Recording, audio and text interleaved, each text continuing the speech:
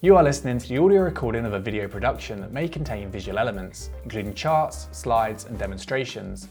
The full video is available on YouTube with more in-depth articles at jamespacini.com. The Ethereum merge is going to take place in just a few days. During this period, we're expecting extreme volatility in volumes on crypto exchanges.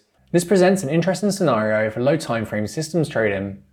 My name is James Pacini, and on this channel I create content about blockchain development and decentralized finance. I'm not a financial advisor, this is not financial advice. The Ethereum merge is when Ethereum is going to migrate from a proof of work algorithm to a proof of stake algorithm. And this brings with it a lot of challenges and a lot of opportunities. One of the biggest things is it's going to reduce the energy consumption of Ethereum by about 99% or greater than 99%, because there's going to be no miners anymore. And all the rewards that were going to the miners, about 10% of those rewards are now going to go to stakers of Ethereum token. These people are already holding Ethereum, so they're more likely to stake future rewards, which means there's going to be a massive cut in the supply. This is being called a triple halving event because it's basically the equivalent of 3 Bitcoin halvings all in one go. We've never seen this kind of supply shock in a major digital asset before. It'll be really interesting to see how this plays out in the long term. However, in the short term, I think the merge provides a really interesting scenario for short-term trading, and that's what I'm going to be looking at in this video.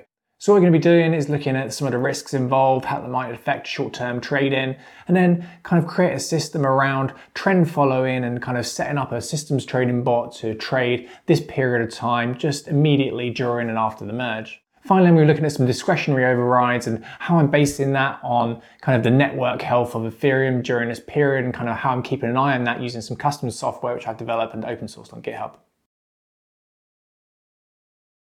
So I think the main risks involved that we need to be aware of is the potential for a denial of service attack. This is something I've spoken a little bit about already, and hopefully I'm just worrying for no reason, but I think there's the potential here for someone to put on a big short position and then kind of go after some of the core infrastructure with distributed denial of a service attack, which will basically take those systems offline during the merge. It will either cause something to go wrong or it will make it look like something's gone wrong, and that will affect the trading price of Ethereum at this time. So if we look at something really simple, for example, like Etherscan, if someone done a distributed denial of service attack on Etherscan, it wouldn't actually affect the merge at all or the underlying network, but it'd be really bad from an optics point of view because it would look like something's gone wrong or Etherscan wouldn't be working correctly. And what that would mean is that traders would either panic or kind of use the opportunity to put in short positions, and then there'd be a sell-off in the markets. Now, this would only be for a short time, obviously, because once people figured out that it's not kind of a significant problem and the merge has actually been successful, then the markets would recover and bounce back. If the merge goes through and everything goes through as expected, then there's two kind of scenarios. We can either kind of see a sell the news event where it's just an anticlimax, everything's gone through as we expected, no drama, and the markets start to sell off from everyone that was kind of long going into the merge. The other scenario is that anyone that was kind of hedged going into the merge might want to then kind of close their hedge and start kind of getting long again on Ethereum for the long-term positioning, and probably allocating that capital to spot markets where they can get a return from the staking rewards on the Ethereum token. So let's take a look at a really simple example of a trend following strategy. Here we've got a chart up. This is a minute chart, I believe, for ETHUSD. We've got kind of a fitted moving average. And the little arrows are kind of when you're getting long and short. And you can see as the market goes up, it moves away from this moving average. And if the price is, which is represented by the green and red bars, is above the blue line, which is the moving average, then we're long, or we're buying that asset. And then if the price moves below the blue line or the moving average, then we're getting short, or we're short selling that asset, betting that the price is going to go down further. If you look at a little period with a scissors icon, then this is the real challenge with trend following. If markets start to range, then your strategy gets chopped to pieces and you essentially lose money.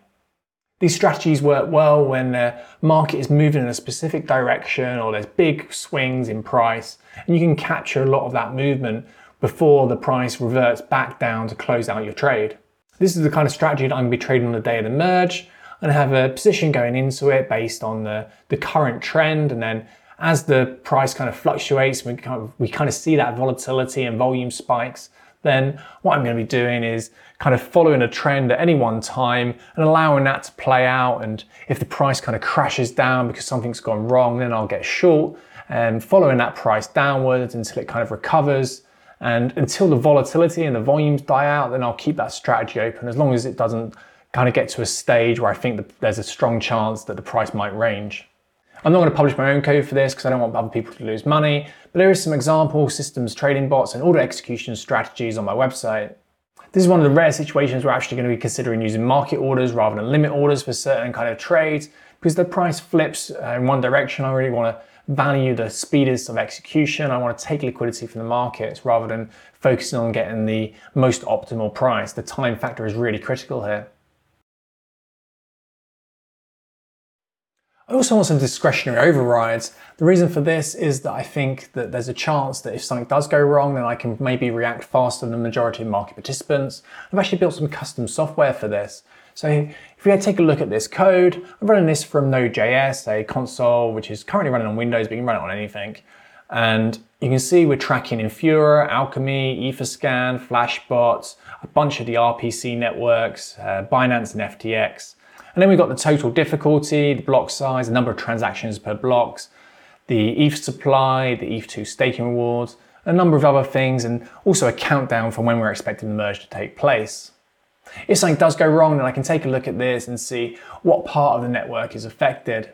If it's just an isolated service, which might have been hit by a denial of service attack, or if it's something more significant. And I'm also going to set up some of the nodes on virtual machines, running the different execution and consensus clients to see if there's any problems with individual clients. So that's how I'm going to be setting up and trading the merge. No, this is all kind of short-term focused. Over the long term, I think the migration to proof of stake and the economic benefits of the merge are going to be really positive for the Ethereum token. And even with this kind of going on, I'm always going to be net long because of my investment portfolio, which I keep separate from trading. I don't have enough conviction in my trading abilities to put all my funds into a single systems trade. And you should bear that in mind, not copy trade people off the internet. I hope you found this video useful and informative. Please hit the like button for the YouTube algorithm, subscribe for updates, and check out my blog and newsletter if you want to learn more. Thank you for watching.